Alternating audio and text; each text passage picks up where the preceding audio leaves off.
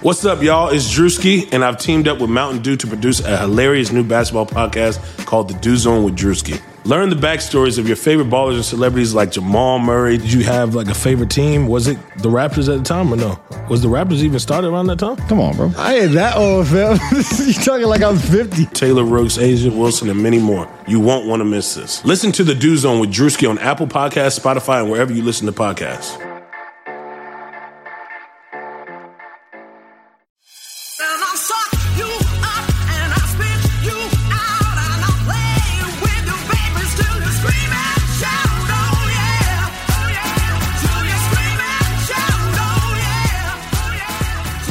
Welcome to this week's episode of Burn It All Down. It may not be the feminist sports podcast you want, but it's the feminist sports podcast you need. On this week's episode, we have the brilliant Shireen Ahmed, freelance sports writer in Toronto, Canada, Jessica Luther, independent writer, genre slayer, and author of Unsportsmanlike Conduct, College Football, and the Politics of Rape in Austin, Texas, and the whip-smart Lindsay Gibbs, wordsmith at Think Progress in DC. And I'm Brenda Elsey, Associate Professor of History at Hofstra University. I want to take this time to remind our flamethrowers about our Patreon campaign. You can pledge a certain amount monthly, and in exchange for your monthly contribution, you can get access to extra segments of the podcast, a monthly newsletter, an opportunity to even throw one of your own awful things in sports on the burn pile. We send our deepest appreciation to those who have already contributed. On this week's show, we're going to talk about how the 2018 Winter Olympics are going, perhaps even about the Canadian hurling crisis. Shireen will interview Afghanistan's women's national team coach, Kelly Lindsay. Then we'll switch gears to discuss the scam that is college athletics not paying its players. Of course, the burn pile, the worst in sports, we'll have that, and we'll celebrate some badass women who are changing the world. So before we get started, I want to ask about this. How do I say it? I think, Shireen, you had a word for her. The half-assed pipe skier? Yeah, yes. The half-assed, half-pipe skier? That's a thing. Have you guys been following her and her escapades? I mean, I've watched the video of her like 400 times, if that's what you mean by following.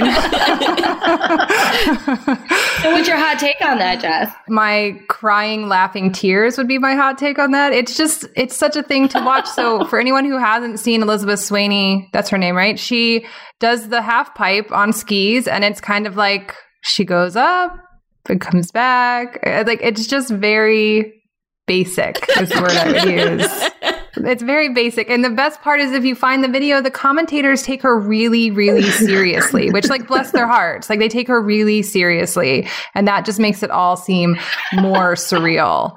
So when what you're are they watching saying? Because I haven't watched that much of it. Like, what are they saying? Are they like, and here she goes back down? They're like, her skill set is limited, things like that. And then at the very, my favorite is at the very end, she does like her final little swoop up, and on her way down, flips backwards and then skis the little bit backwards. And he's like, oh, showing her full range of skills. It's just, it's really, there's something both like, it's surreal, but also sweet in a way. But she's just, her entire story is so strange. Okay, so I was reading this Yahoo piece on her, and they did like it was actually really interesting. They did a very sincere interview with her and talk about her. And it turns out that she is just the most like earnest person in the world. Like, she's not this jerk that's like trying to like just this rich jerk. She's just this super earnest person who has always dreamed of being in the Olympics and just kind of made it happen in her own way. It was kind of a sweet article. Like, I came away from it feeling a lot of love for her. And I did not feel that beforehand because she just really didn't see everyone laughing at her, or it didn't bother her. She just wanted to ski in the Olympics, and this is how she made it happen. She worked like 4 jobs in order to do this. Sorry. All right. We can still laugh. My thing, really interesting. I think it's really interesting, and I think it's earnest that, Lindsay, you read a whole interview and an article on it. Y'all like, I did. Shireen, you want to jump in? Yeah, the thing is that my sort of opinion is twofold. One, she's completely kept my Olympic dreams alive. Like, if she can actually do that, I'm not that bad of a skier considering. So she's making me think, you know what, I can go to the Olympics, which I completely can't. But the other flip side, and Lindsay, I didn't read the article that you're talking about, but I do want to, is the idea of when we talk about what it takes to get there, a lot of it is money. And she is actually a rich kid who has the facility and the resources to make it there when there's other people that are completely struggling. Like, so I can't shake that. Like, I'm sure she's earnest and she's probably lovely and she's probably so passionate about skiing, but I can't help but be a little bit jaded about the whole thing because of the stories we hear of the athletes that struggle day in and day out to actually make it there. And it's almost like she waltzed in. But she didn't. She raised all this money and worked all these small jobs to raise all this money to go and travel to these competitions. I mean, I'm not saying she might have come from a place of privilege, and I'm sure she comes from a place of much more privilege than a lot of people, but I've read stories about rich people basically just buying their way into the Olympics, and this didn't seem like that exactly. This seemed a little bit different, although I want to be clear, we can still all laugh at it. It's silly, and I just want to add, like, to her credit, I could never ski as well as she does. So I just want to leave that out there. All right. Well, that's a perfect segue to our first segment. The Olympics in Pyeongchang have trained through another week, chugging along, and brought all kinds of fascinating stories. Shireen, do you want to give us a highlight? Yeah, I initially thought about coming into this and, came in with a lot of swag and, sort of smack talk about my hockey team. And this is it's not a mea culpa. It's not exactly me eating humble pie. It's a little bit. Maybe it's not that. Because first of all, you three are lovely. You were lovely and that would never have me subjugated to any type of national shame, even though we also lost in men's curling. And what the fuck? Anyways, I will deal with my identity crisis later, but just revel in the fact that we have strict gun control and universal health care. Yes, I went there. Now, the thing is, the closing ceremonies we record Sunday morning, and they're happening right now, or they've just finished. And Jessie Diggins, American Golden Girl surprise gold medalist, is a flag bearer.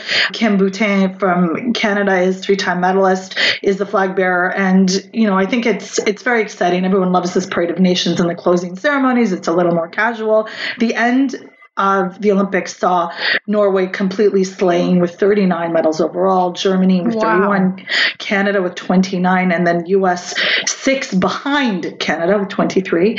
And I think that was, it's just been really incredible. Like, there's been a lot of joy. This quickly, Kim Boutin, the Canadian flag bearer, she was not selected as that because she kind of went through a bit of a drama when she won bronze, beating out a South Korean speed skater. She was actually given death threats. And because she won, so her joy was short-lived, and they took the threats quite seriously. So just as a support, why was she given death threats? Because she beat out a South Korean athlete, and what happened was angry fans felt that there was something called "quote unquote" interfering, and it wasn't judged properly, and that she shouldn't have got that. Although her race, it went over review, it was clean. She won medals in two other events, competitions, and she's fine. But it really rattled her, obviously, because you're there, you're giving your heart out, and then this happens, especially with a home crowd, and that's not what you want. I mean, most Olympians talk about the love they feel from the crowds that are there. So that was really unsettling. So sort of, I think it was a wonderful gesture that she was given the opportunity to be the flag bearer. Then, I mean, we could do a whole episode on Tessa Virtue and Scott Moir. We just love them, the ice dancing couple. Yes. They did a piece to the tragically hip Gord Downie, Canada's beloved national poet who passed away last year. They did a piece to long time running one of his most famous songs, and that everybody just cried. The whole country just cried. died. That was in the gala. That was in the gala. Yeah. And it was just sort of, it wasn't for judging. It was just literally just a showcase. And it was beautiful. And it was very, very personal for the country and sort of a nod. Another thing that I think everybody loves, and we've talked about this, is South Korean curling team that scored silver. They call themselves Team Kim because every player on the team, the women's team, the South Korean team, their last name is Kim. So they call it Team Kim. And there's this beautiful, beautiful quote that I got from their coach, Peter Gallant, who is a Canadian and has been working with the team. And he said 2 years ago, this team didn't believe they were good enough to win a game. And this week they believed they were the best in the world. And that, I'm like tearing up. Me too.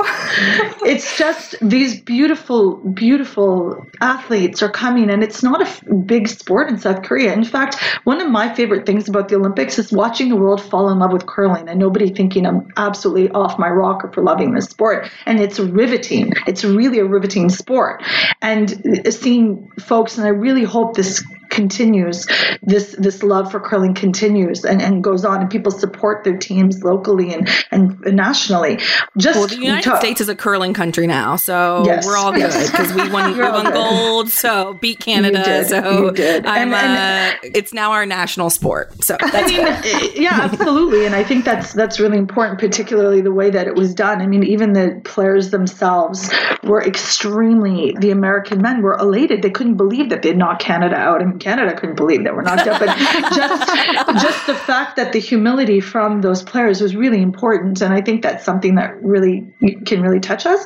I'm absolutely going to talk about the women's hockey game. It was, unbelievable. The amount of players in Canada alone, the stats were 3.7 million were watching. And keep in mind, this game started at 11:10 p.m. at night, Eastern Standard Time. So, and half the world, and it did, and it went into shootouts, which is the first set we'd ever seen in a hockey final, which the IIHF has said that will now be implemented like that, so it won't go into extra time like they do in the NHL and Stanley Cup playoffs. It will come down, and there's a lot of debate about this, whether putting the medal and the gold medal on a series of breakaways is actually fair. But I think Shannon Zabados, who's the Canadian goalie who was actually given the title for goalie of the entire tournament, it showcases their skill too, and it's part of the game, and that's the reality. I can't say I wasn't heartbroken. I think I was more upset about Canada losing than I was about my divorce, but that's okay because, this is our game. This is our thing, and it's part of the process. And I keep reading stories about the Canadian women's reactions as well, and how this is our Stanley Cup. And this gets back to talking about women's hockey in general. The NWHL, CWHL, the women don't have the Olympic final is really their culmination, and it's only once every 4 years. So this is a really big deal. And, Jocelyn Larocque, there was this big thing about her removing the silver medal, for which she later issued a statement and apologized. And she took it off after she was given the medal, and there was a big fuss about that. I have my own opinions, but anyway, that's just a summary. And I absolutely have to give props to the Americans. Usually, you quietly and hustled and really, really came up front, and following in the footsteps of the superior Canada in many ways has been beneficial for you. So hats off. Hats off to you, trash. That's something so amazing about you. Shireen has found a way to still amazing. I love you so much, and even more that you just will not concede anything to us. That's okay. We got 2 gold medals. Okay, back to back. Don't come at me. Okay. Guys, we were supposed to talk about this earlier this week, and Shireen literally sent us a message not talking about this. And I was like, "You're not getting away with this easily, Shireen." but the American women. I actually said to a friend of mine here, David Rudin, who's the dedicated listener. I said to him, "I'm very nervous when Canada beat U.S. in the pool play." I said, "This isn't good," and I was nervous then because American women's hockey is incredible. They are tenacious, and Lindsay, your piece was amazing about them and their fight for pay equity and recognition and support. You don't do that. And I was nervous going into the final because I said they will be motivated so much. Well, the thing is, I mean, so the U.S. team has beaten Canada in 7 of the last 10, I think, World Championships. It had just been at the Olympics that they hadn't been able to get past Canada again. It seemed every Olympics, Canada got the best of them. So I think it was important for many reasons for the U.S. to win this. I think it helps their rivalry on a bigger stage for both teams. And I think it just fuels the fire more. I mean, it was an incredible game. The physicality, the intensity, there were so many shots, so many moments. I was holding my breath. And Jocelyn Lamoureux Davidson's goal in the shootout that ended up clinching it was one of the most beautiful hockey shootout goals I've ever seen. It was gorgeous, stunning. I just want to I want to figure out how to frame like a GIF of it. Like, I don't know how to do that, but if somebody could tell me, that would be wonderful. It was so incredible. And, you know, like Shireen mentioned, this U.S. team a year ago, almost exactly a year ago, decided they were going to boycott the World Championships, which were being held in the United States, because they were only receiving $6,000 every 4 years. $6,000 every 4 years for playing on the national team. And they had been trying to get USA Hockey to give them a better contract for basically since 1998, since they won their first gold medal in the Olympics, and until this year, their last.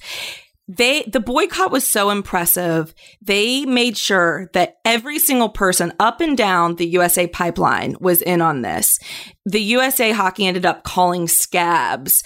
We're talking high schoolers in some cases, you know, elite level high schoolers, college players, people who would never have a chance to play in the World Championships. And every single one of them said, no, I'm not crossing this picket line, because they believed that securing this contract was what was needed for the future of USA Hockey. And they finally ended up reaching a contract 2 days before the World Championships began. Up to this point, USA Hockey, like, the women had not even gone to the training camp. They were standing firm for their boycott. At this point now, they're making $70,000 a year plus bonuses for Olympic medals and things of the like. They're getting training stipends. There's funds now devoted completely to developing and marketing the girls and women's hockey game. And they also have travel accommodations that are on par with our men's team. In other words, they are allowed to bring a guest. USA Hockey comps a guest for them for travel for when they travel to competitions, which they did not before. If the men are traveling in first class, the women have to travel first class. And that's just the rule from now on. And that's incredible. And so it was really meaningful to see them come together for that, and then to see them be able to earn this gold medal that I know they all wanted so bad. If you talk to any member of that team, they said since Sochi, because they blew a lead in Sochi in the gold medal game. And most of them said they replayed that every single day for the past 4 years. Every night before they went to bed, they thought about that game. Jeez, no baggage there. Yeah.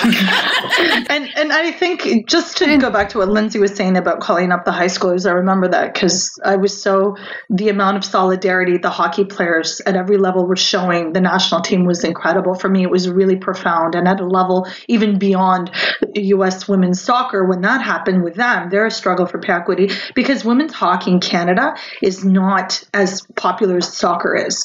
And in the United States, not in Canada. So I think that was really significant that the younger girls, the high school girls, college girls were like, we're not going to go up. We're going to stand in for our heroes and for Shiros. And the whole thing is, I love women's hockey. I do too. Jess? Yeah, I just wanted to add really quickly that this is a really good example of what happens when a media like an NBC puts their force behind women's sport. Like, from the jump of the Olympics, they said that this was the rivalry. This was the rivalry of the Olympics, USA and Canada and women's hockey. And people cared about it because, I mean, people already cared, but it does matter when the media gets behind it and uses their hype to make it even bigger. And it was really exciting to see how many people cared so deeply about this game. And then the women showed up and they were on both sides, just spectacular. And that, as a fan of women's sport, all of that was just really, really fun to see. Just one last thing we're talking about this is that I just really want to encourage our listeners out there, go support the CWHL, go support the NWHL. This type of brilliant hockey doesn't only occur every 4 years. It happens every year at the World Championships. It happens in your local leagues. Like, support. And if you don't live close to a team that in the United States or Canada, you can still support them financially. You can support them on social media. These are some of the most brilliant athletes in the world, and they're here. So let's please, the takeaway is please support women's hockey. Shireen, do you want to intro your interview? Yes, thanks. I had a really great time talking to Kelly Lindsay, who's actually a retired U.S. national soccer player, and she's currently coaching the Afghan women's national soccer team. Today, I'm so excited to have Kelly Lindsay, former U.S. women's national soccer team player who is now coaching the Afghan women's national football team. She is right now in Chicago, and also I have on the line from Copenhagen, Khalida Popal, who is an activist, a footballer, and a student, and she has dedicated her life to elevating the game and elevating the beautiful women's game and being a supporter and advocate for women in Afghanistan. So thank you both for being on Burn It All Down. Thank you so much for having us. Thank you. Just before we started this conversation, the two of you were so excited to know that you'd be on the line with each other. And there's this friendship and sisterhood and camaraderie. Can you tell me how that came? Because, like, Kelly, where did you come from? And how did you get involved with, Afghan women's football? Like, can you just give us a little bit of background on how that happened? I don't even really know. No. I actually met a few of the players over the years working for the Julie Foudy Sports Leadership Academy. And the last academy I worked at in 2015, I believe, I met Hajar, who was the current captain of the Afghan women's national team. And after hearing the story of the team and how it was created and where they were at and, the challenges and the drama and the lack of support, all I wanted to do was help and support the team in some way. I wasn't sure exactly how, and I quickly moved to Hong Kong after I met her, and I noticed that the team went on a trip to Japan. So my first thought was, well, I don't know that I could really help them being in the U.S., but now that I'm living in Asia, maybe I could bring them to Hong Kong and provide a safe place for them to train, provide them, a different point of view from a coaching or sports leadership, just support the team in whatever way them and the federation wanted. So I reached out to the federation and started the conversation of just trying to host a camp for them and fundraising for them and paying for the camp and taking care of them when they came to Hong Kong. And about a year later, Khalida came into my life, gave me a call, said, I heard you're trying to help the team. We hit it off right away when I heard her story. We just sort of decided it was time to do something serious for this team. And we discussed a lot of options, and she asked me if I'd be willing to step in and coach and lead. And we started this crazy journey where we started traveling the world trying to find players and building camps and fundraising, and that's led us to where we are today. So, Khalida, I've read, in fact, my friend Stephanie Yang did a beautiful piece about you and your story for Unusual Efforts, which we will link to the show, and just your story about how much you love football.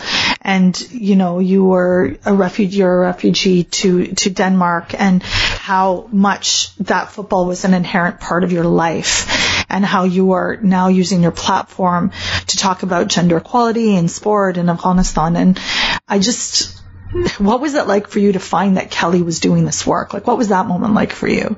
Well, as Kaylee said to me, I just explained before how actually we contacted her. Well, when I left Afghanistan, I was the captain and also the leader of women's football committee. But then things changed in my life. I had to leave my country, and then I skipped to Denmark and seeked asylum. And I was away for almost one year from all activities that was with Afghanistan women's national team and Afghanistan women's football.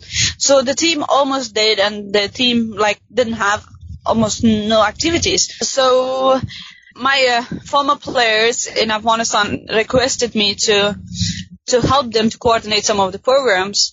And then we started planning, and then I was actually searching for, a strong team to build the national team from the scratch, to have a strong national team, new strong national team with a mix of the players coming from Afghanistan and outside Afghanistan, because I wanted to give an opportunity for the women who live outside Afghanistan, who are immigrants and refugees, myself, who had a lot of dreams, but still have a lot of dreams to do something for their country, to give them opportunity to do or to give back to their country. So I was searching for a strong team who can help me to build this. And I heard about Kaylee, and then I was searching for her contact. But then I found it, and I didn't know really a lot about her because she wasn't social media queen, and I didn't find her anywhere. So I was searching for her. So I was like, how I can find her, because she's not active in social media. She doesn't have any account there. So finally I found her, and then we had talk, and then I said to her, I really want you to join the team, and this is how actually the situation. We don't have money, we don't have support, we have almost nothing, but are you willing to join and help us? And of course, I was not expecting that she will say yes, because I said, oh my God, we have a lot of challenge. We actually don't have any team. The team was totally deactive. We were searching for players, we were searching for stuff, we were searching for money. We didn't have anything. And when she said yes, and I was like, no man, it's a dream come true. And then from there we started together, we started campaigns, we started recruiting the players, and everything actually changed, and it was very fast. We could manage to have a great team. Of course, there's a lot of challenges. I'm still so surprised at how, I know how it is for a coach to coach a team that is so much drama, so much problem, so much no support from their countries, from their federation, from even most of women's from Afghanistan. We don't talk about men, but even the women are against. So there's a lot of challenges, but I'm really, really happy, and I feel so proud that I could manage to find these great people who wants to volunteer work for my country, for the women in my country, that they want to empower those women, to help them to their dreams come true. So this is so amazing, and I'm really proud to have them, especially Kaylee. She's a role model for me, and I really admire her work and her leadership. Since we know each other, and I have learned a lot. That's really important. There's two things I wanted to ask, and you're talking about, and I think it's really important that you do say it's not just sort of men that are preventative. Sometimes, very often rather, women are actually objecting to this in whatever way, and the fact that you're out there and you're still continuing to do it despite threats, despite situations in Afghanistan, that you're still, pushing and encouraging other young women to get involved. I think it's incredible. But also on the comment about federations aren't supportive, I think this is a really important point you're making. And Afghanistan is not the only federation in the world where the federation is actually not helping the women at all. In fact, it happens so often. But just very recently, the team was invited to Jordan to play. So do you find, unlikely support in places? And the games were, the team didn't win, but that exposure and that opportunity to play at that level is really important. So have you found a lot of support like that? Either one of you, Kelly or Khalida, you can answer this. Well, I think that I can start. I think that's the beautiful game of football, because really how it all got developed was below the federation. I've known Mike for many years. We connected when he went to Jordan. We've talked about his journey of being there. We've talked about my journey of being with Afghanistan. We've compared how do you build these teams? How do you build these countries?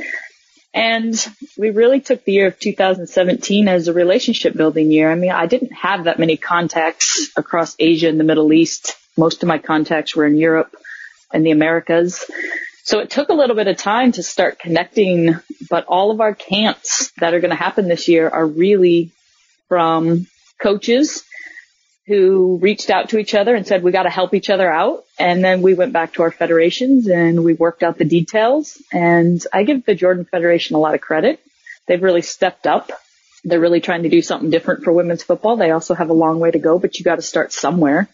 And the fact that their president, set up the U17 World Cup, the Asia qualifications. I mean, these are huge events in their country that will start to change the foundation of women's football there and start to show people that there's hope, there's belief, there's a country that's supporting it. So whether or not the federations fully support us all, I think that's what's really beautiful about our story right now is the coaches and the people on the ground saying, let's make this happen. Let's just find a way to make it happen together and help each other out. And I give AFC a lot of credit. I give the Japan Football Association a lot of credit. They hosted a women's coaching course last year where I met a lot of contacts, and that's how we kind of spread the word. So it's, football breaks all barriers and all languages, and we all want to help the women, and it just takes people getting on the ground and doing the dirty work. So just on that note, you both talked about challenges at different levels, societal, the federation. What about the technical stuff? Like, I'm a footballer too.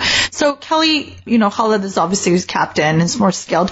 What was that like to take the variations of different skill level and bring it up to that level? Like, what's that like, particularly when the players are not actually in one place? Like, I read this really great article on BBC, which we'll also link to the show notes, and talking about how you send packages and training, instructional videos so that everyone is on point technically with game IQ and stuff. Like, that must be an impossible task as a coach, like to manage those different levels of skill. And how do you do that?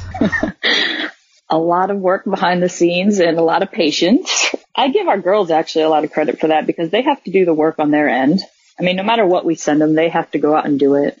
And I think the one thing that I've really noticed from this group of women, it's always changing. The girls that come through camp every time are always a little bit different. We don't have just a core team that is always there because they're all in completely different parts of their life, different countries, different areas. So it's hard to always get the timing perfect with school or with other competitions or with family affairs, whatever the case might be.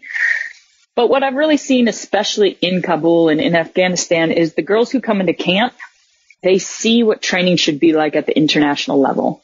And I think they could admit, and we would be very honest, that, their technical ability is not there. But the only way to get it there is to teach them and show them and break the game down so that they can go back and practice it. And so I give our entire team credit that they're patient, they're understanding. We can say there's 2 or 3 distinct levels of play, but we all got to figure it out together. And the fact that they go back to Kabul and they train on their own and they bring the next group that comes in are at a little bit higher technical level gives me a lot of hope. Khaled, for you, just to, as we wrap up the interview, what would be your message to young girls all over the world?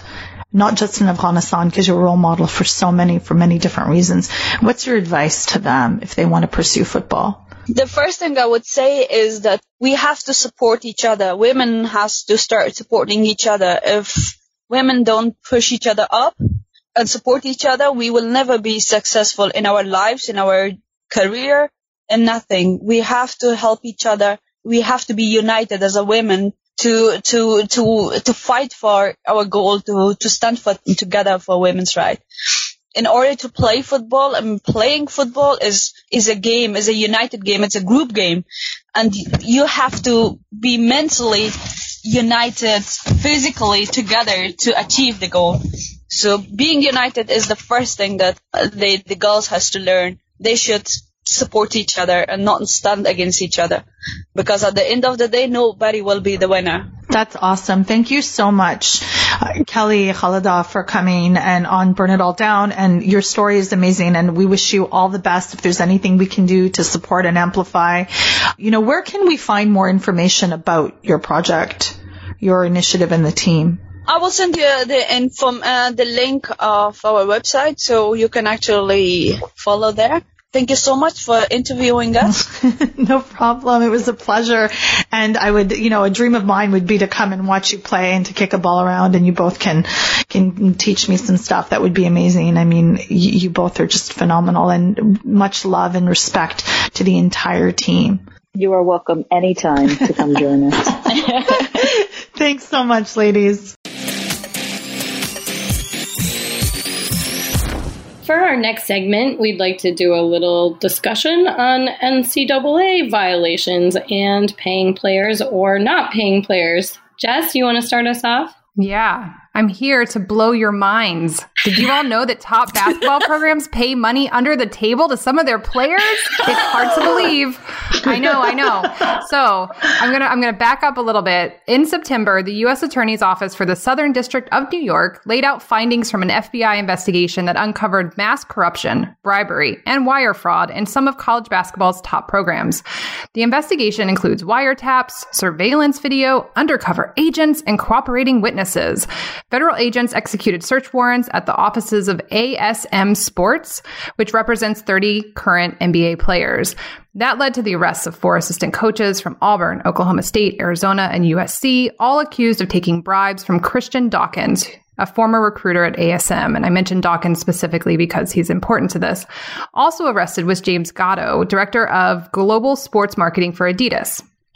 The scheme, if you want to call it that, was that the high school basketball players would go to the colleges sponsored by Adidas. They'd sign with Dawkins, who would get a lot of money when the players joined the NBA, and then those players would ink a sponsorship deal with Adidas when they went pro. This is why they're doing all this. Okay, so that leads us to last week, when Yahoo published a report based on documents and bank records obtained in discovery during the federal investigation. These include the expenditures of prominent former NBA agent Andy Miller, his associate Dawkins, and the agency ASM Sports. The list of schools implicated is simply too long to read off here, but it includes Alabama, Duke, Kentucky, LSU, Maryland, Michigan State, NC State, North Carolina, Seton Hall, Texas, USC, and Washington. Whew. Okay. So I'll just say at this point, it's really hard for me to care about this because we're supposed to get upset, I guess, over stuff like Dennis Smith, who played at NC State, getting $43,500, or that Markelle Fultz, who played at Washington and was last year's #1 draft pick, got $10,000. Former Wichita State player Fred VanVleet received at least $1,000, and current Texas player Eric Davis got a whopping, hold on to your hats, $1,500 apparently. ESPN has separately reported that Sean Miller, the head coach at Arizona, who makes over $2 million a year, discussed with Dawkins of ASM Sports paying $100,000 to freshman DeAndre Ayton in order to get Ayton to commit to playing at Arizona. Who cares? I mean, the NCAA, a nonprofit organization, generates about Sorry, that was a funny joke. It generates about $1 billion, with a B, as in boy, in revenue annually, right? Most of that money comes from television and marketing rights during the Division I men's basketball tournament. They make nearly $800 million. And then they get ticket sales from various NCAA championships at just over $123 million that way. Mark Emmert, the president of the NCAA, who makes nearly $2 million in salary annually, gave Yahoo a statement that read in part, quote, "These allegations, if true, point to systemic failures that must be fixed and fixed now if we want college sports in America. Simply put, people who engage in this kind of behavior have no place in college sports. They are an affront to all those who play by the rules." Oh my gosh. So that's where we are now. Next month is March Madness. My hope is that this ends amateurism for good. I think the NCAA is going to have to choose, really, between fining and punishing a whole host of top teams and coaches, or finally relinquishing some of its bags of gold to the players it has been making money off of this whole time. But really, is it too much to hope that the NCAA is destroyed altogether by this? What are you guys thinking at this point? I'm grossed out, as always. I feel like dirty and I need a shower just hearing that kind of hypocrisy. I mean, think about the kids looking at their coaches and what their coaches make. Yeah, I know. I mean, part of it is the inflation of these top program salaries, too, because you see the revenue that's being generated and then it's thrown in their face in a very real way. And how would you on earth expect these kids not to be able or not to want to have some of that? It's just shocking to me. And I don't understand why it can't be like work study. We have students all the time making money while they're in school.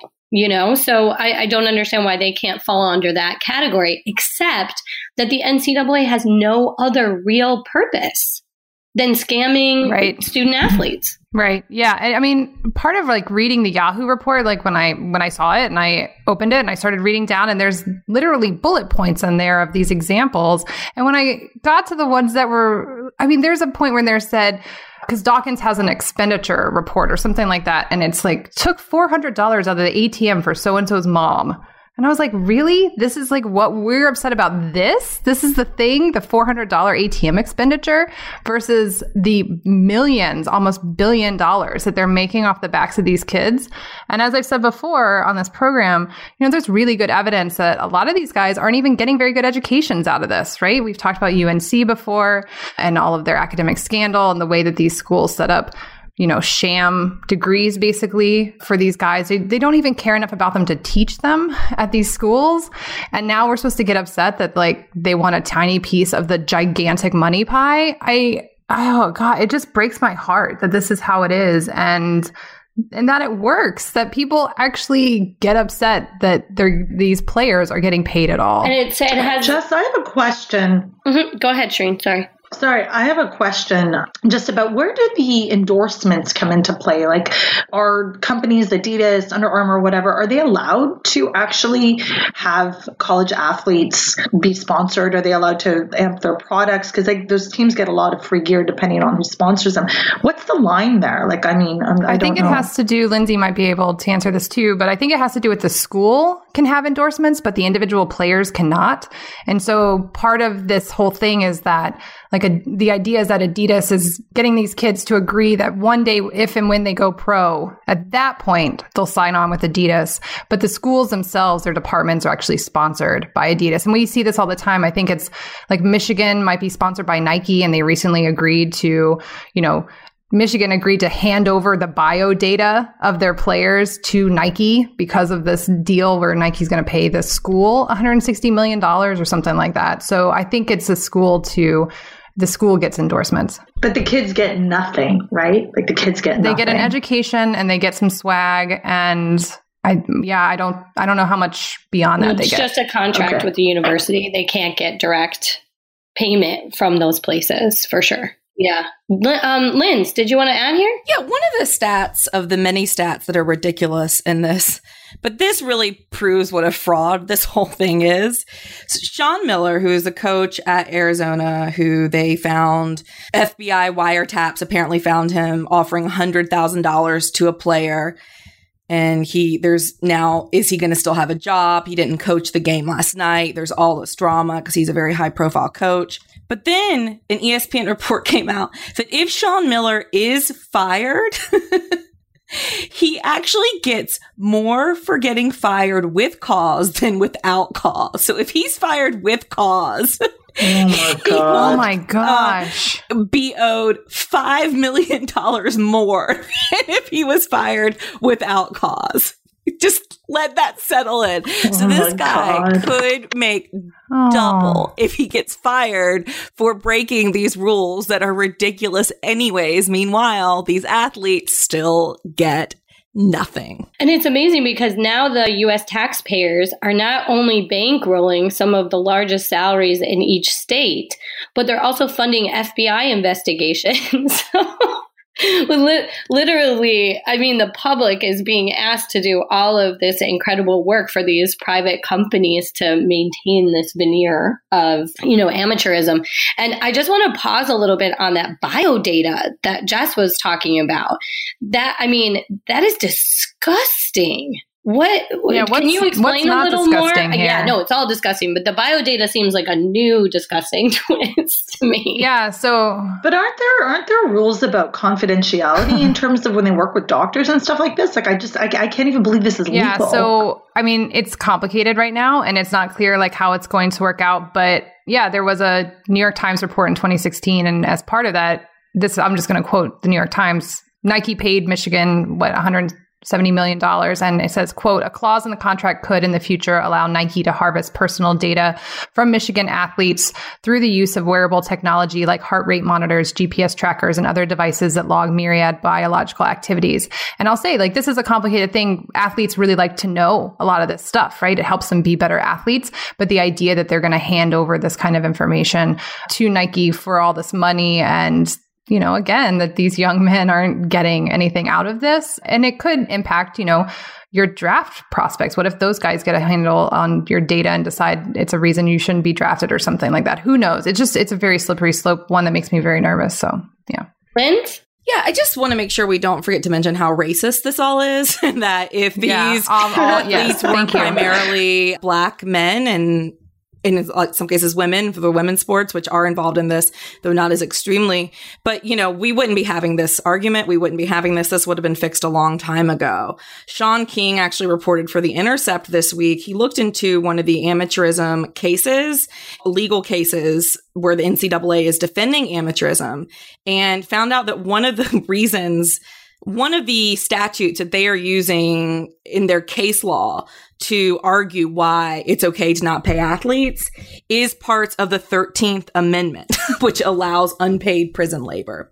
So it's a bit convoluted, and I will link the Intercept article because the exact legalese here is a stretch.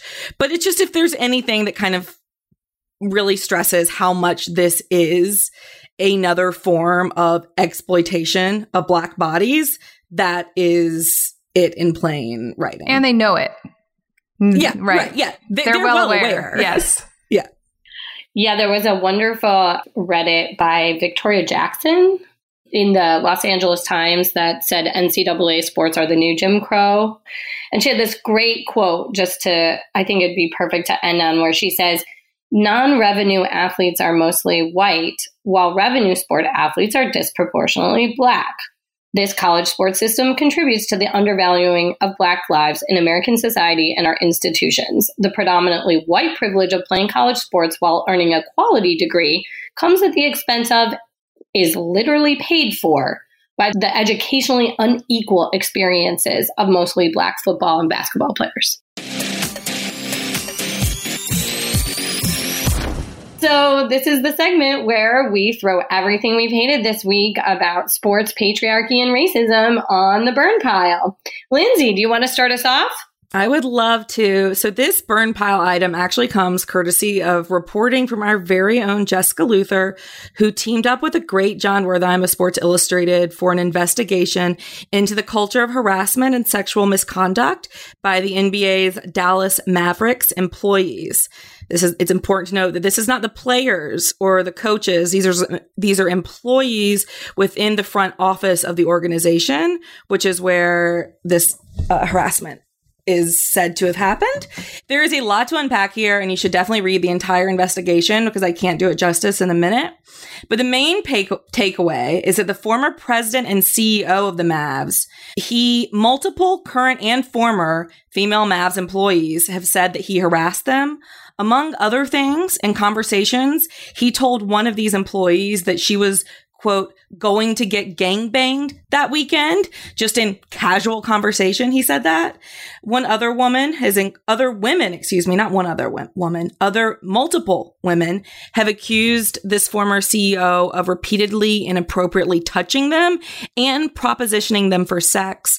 And one of those women says she reported this to HR countless times. There's also the case of Earl Sneed, who became a full-time beat reporter for Mavs.com. So he was covering the team for their own website, which is a weird arrangement, but not an uncommon one in professional sports.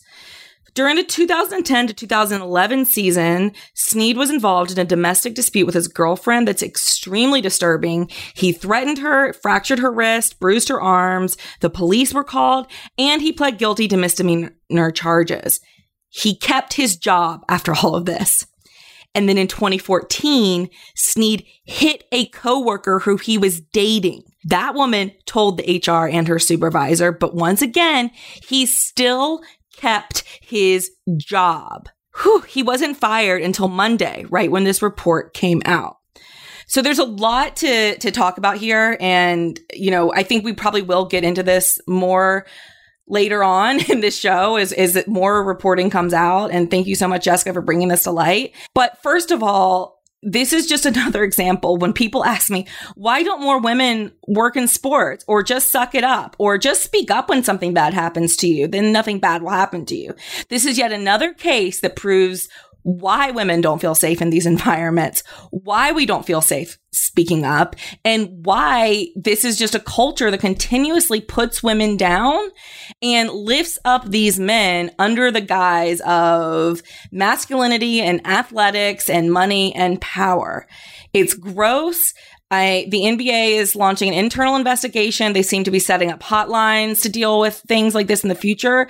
I think we have reason to believe that the NBA might make significant steps here, although we always should be hesitant to really believe in any of these organizations. But this is gross. We need to burn down cultures like this and men who continuously not only harass female employees, but men and women who cover up for them. Burn. Burn. That's amazing work, Jessica. We're all so proud of you and impressed. Shireen, what do you want to burn? My burn isn't related to actually my interview with Kelly Lindsay. It's about something that the Afghan national women's team experienced while they were playing a series of friendly matches in Jordan. Jordan invited the Afghan women's team to go and play, which I think is really important because, you know, it gives them some exposure. And the women on this team, and we'll find out in the interview more, as you've heard, they live all over the place. Like they're from the Afghan diaspora and they're all over the place. So they don't actually get to train regularly together as you would think. Now, my problem with what happened was that they played, and one of the reasons I love the visual, the optics of them playing is because some choose to wear a scarf, many don't. Some wear shorts, some wear tights underneath their shorts, some wear pants. But the idea for me that is so critical, particularly around Muslim women's bodies, is that they choose themselves. I'm a firm proponent of women choosing what they wear, what's safe for them, and choice for me is optimal, even within a spiritual context. And now the thing is that the president of the Afghan Football Association came out and actually made a statement that he was embarrassed that some of the women on the Jordanian team did cover. Not all of them do fully, not all of them do. Some do, but then the Afghan women, they didn't.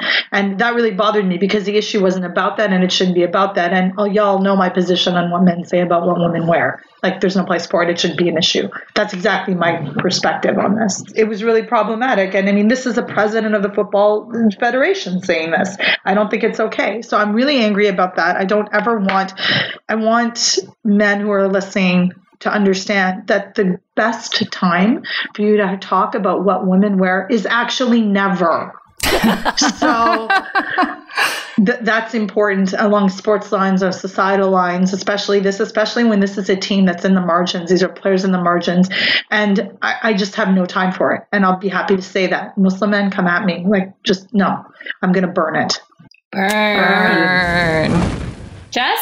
Yeah, so low-hanging fruit here this week, but I want to throw Ray Carruth onto the burn pile. Oh, thank you. Yeah. So Carruth, for those who don't know, he's a former Carolina Panther receiver who was convicted in 2001 of ordering a hit on the mother of his son. Her name was Cherika Adams, and she was 7 months pregnant at the time. Carruth didn't want the child born. He didn't want to have to pay child support for him. Adams died, but her son did not. Chancellor Adams, now 18, was hurt in utero by the trauma on his mother's body and has cerebral palsy. His grandmother, Sandra Adams, has raised him. Later this year, in October, Carruth is scheduled to be released from prison. He has recently sent a 15-page letter to a local Charlotte TV station. It was an open letter to Sandra Adams. He sent it to the media because Adams never responds to him. He then called the station and over the phone said to them, quote, "I feel like if I did it in the open, it would put an end to the lies. If I say publicly, Miss Adams, I apologize. Miss Adams, I take responsibility for what happened, that she can no longer get on television and do an interview and say, Ray has never apologized to me. He seems nice." Anyway, in the letter, Carruth wrote, quote, "I should be raising my son. His mother should be raising her son. Miss Adams should not be doing this, and I want that responsibility back. I feel like he might not ever have his mother in his life, but he could still have me, and I could still make a difference, and I don't think that's anyone's responsibility when I'm still here." He does thank Adams for caring for his son, and he takes responsibility for it all. And according to WBTV, the station, Adams is open to Carruth and Chancellor having a relationship. But my God, it's very hard not to see Carruth going to the media as a move to force Adams' hand, as him trying to control the situation in whatever way he can, as an attempt at a yet unearned public redemption. Who can blame Adams for the radio's silence? It's not her job to ease Carruth's way back into his child's life. Everything about the situation is horrible, except for Chancellor Adams, who by all accounts has lived a very happy 18 years so far because of his grandmother's love and care. Until Carruth proves through action that he has changed, I'm going to, as Brenda says, metaphorically toss him on the burn pile. Burn. Burn. Burn. Torch. So my burn pile this week is Ann Coulter. Yes. And she's a horrible person anyhow. Quite honestly, I'm surprised it's taken this long for her to end up on our burn pile. It might actually speak to her real insignificance. After Lindsey Vonn, who we love, failed to medal in the Super G, the right-wing fact contorter and racist trolled her. And Coulter said, well, you won't have to worry now about your visit to the White House because you won't medal. And right-wing media site, and this refers to Lindsey Vonn trying very elegantly and actually to separate herself and her trying to, I don't know, distance herself from the Trump administration in some elegant way and still represent U.S. people. So right-wing media sites globbed onto this and have actively celebrated Vonn's injuries, wished upon her death and all other types of terrible things. And they've now said, because of this tweet and this happening, that the Trump curse is real, that celebrities and athletes that defy Donald Trump will pay the price. And I agree that I actually agree the Trump curse is real. And this is where we dovetail. And we're all subject now to people who feel validated that climate change isn't and that immigrants are a bad thing and whatever racist thing they want to spew. So Lindsey Vonn did medal. It's a bronze medal, and it may not be what she's hoping for, but it's one more medal than Ann Coulter will ever have. So I would like to burn Ann's comments and metaphorically burn her altogether. Burn.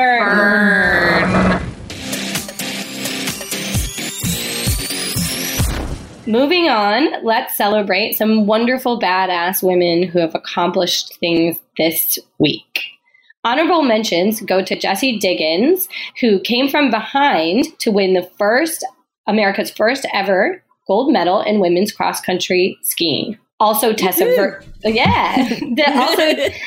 Virtue, the gold medalist from Canada in pairs ice dancing. Shireen, I'd like to hear a reaction, please. I love them. I just want to go, woohoo. Other Olympic feats include Esther Ledecky, the first athlete to win events in both alpine skiing and snowboarding at the same Olympic Winter Games. That is legend. So amazing. Remarkable. This week is chock full of great people.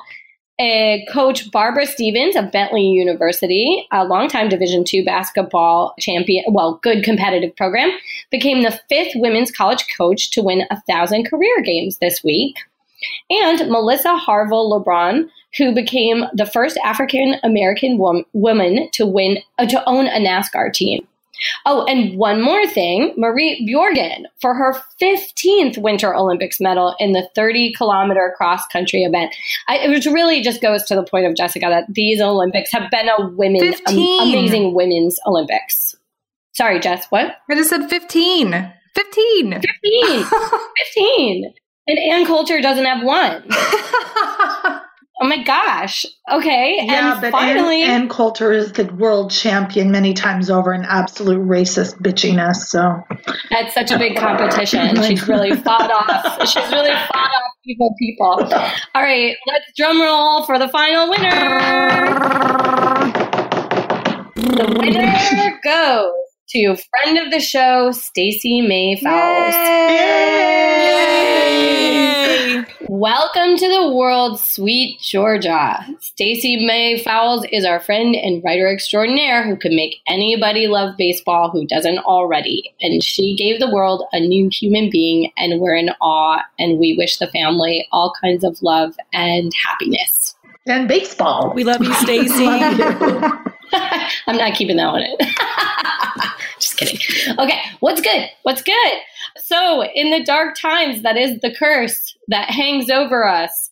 can we please talk about some things keeping us happy and upbeat? Lindsay. Yeah, it's been a good week for my coworkers. If you don't know, I work at Think Progress, which is a newsroom that primarily reports on politics, and then I'm their one sports person. So I was removed from this work, but at the beginning of the week, our investigative reporters reported on a list of companies that did business with the NRA by offering discounts to their companies. So they looked through, I think, taxes and websites, and anyways, they did their whole investigative reporting thing and found all these companies, and they just reported on it. But then the media and our readers started to really mobilized from this and started calling all these companies and tweeting at these companies. And by the end of the week, more than 2/3 of those companies have now split ties with the NRA. And so it's just been really exciting to see, I love my coworkers, and I'm honestly only saying this to see if any of them actually listening to this podcast, because this is a test.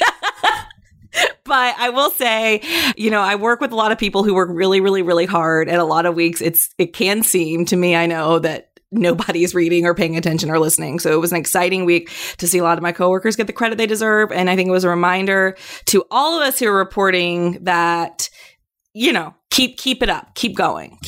So, and also I'm happy, honestly, that the Olympics are over so that I can get caught up on The Bachelor now in my evenings and, maybe see a friend every now and then. Okay. All your demands. Jessica? Yeah, so this week I want to talk about Kara Swisher. I have a total crush on her. She's a tech reporter. She's been doing it for decades, and she's a co-founder of Recode. And she has these 2 podcasts that I really like, Recode, Decode, and Too Embarrassed to Ask. And the reason that I really love her is the way that she interviews people. It's like she has no time for people's bullshit. And so she'll be interviewing these top people in tech, and she'll be like, the product that you make is terrible for human beings' mental health. Why do you work on this terrible thing? And that's literally how she will ask the question and then laugh. And they come on her show because she's such a big deal, and she just doesn't, I just love listening to her and how much she just doesn't care about all the shit that people say, all the PR speak and all that stuff. She'll just cut right through it. And I love listening to it, and it always makes me very happy. So Kara Swisher is my what's good this week. Shireen. I am prepping to have a busy week ahead of me. I'm doing a talk at the Department of Justice downtown on March 1st, pre-International Women's Day stuff. So I'm excited about that. Just talking to a new audience, bureaucrats, about life as a woman of color in sports media. And then I am off to the UK on Saturday, where I'll be going. Oh, wow. I'm doing a panel moderated by Michelle Moore, and it's with women in football, and I'm really excited about that. It's a great organization in the UK, and they're advocates of the women's game. And then I will be off to Manchester for a conference on women's football called Upfront Onside, which is sort of this is actually how Brenda and I met. And so I'm I'm sad Brenda's not going to be there. She's not able to come, but I'm looking forward to that. And I'm going to be presenting on moving forward towards the Women's World Cup in France and talking about politics and hijab in women's bodies. And I'm really excited about that. I haven't been to England in over 35 years. I have some family there. I'm going to meet some amazing friends there. My friend, Surtaj Siglikoglu, she was one of the first people to encourage me in this field. And she's, finished her PhD at Cambridge. I'm going to meet her. One of my best friends is at LSE. I'm really excited. I intend to eat a lot. I'm going to meet my friend Rimla Akhtar, just sort of collaborate and bring all my friends to this women in football event. So I'm really excited. A lot of really good energy. So I'm so excited about that. I'm going to miss my babies for a week, but they'll survive. Oh, I'm going to miss that conference too, and all the wonderful people that are involved with it. But while you guys are doing that in Manchester, I will be off the pod and attending the Estudiantes de La Plata game in Argentina to see the women take on El Porvenir.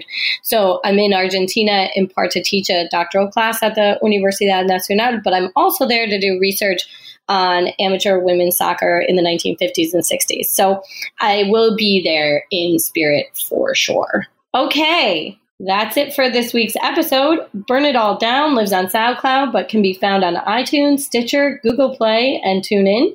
We appreciate your reviews and feedback, so please subscribe and rate to let us know what we did and how we can improve.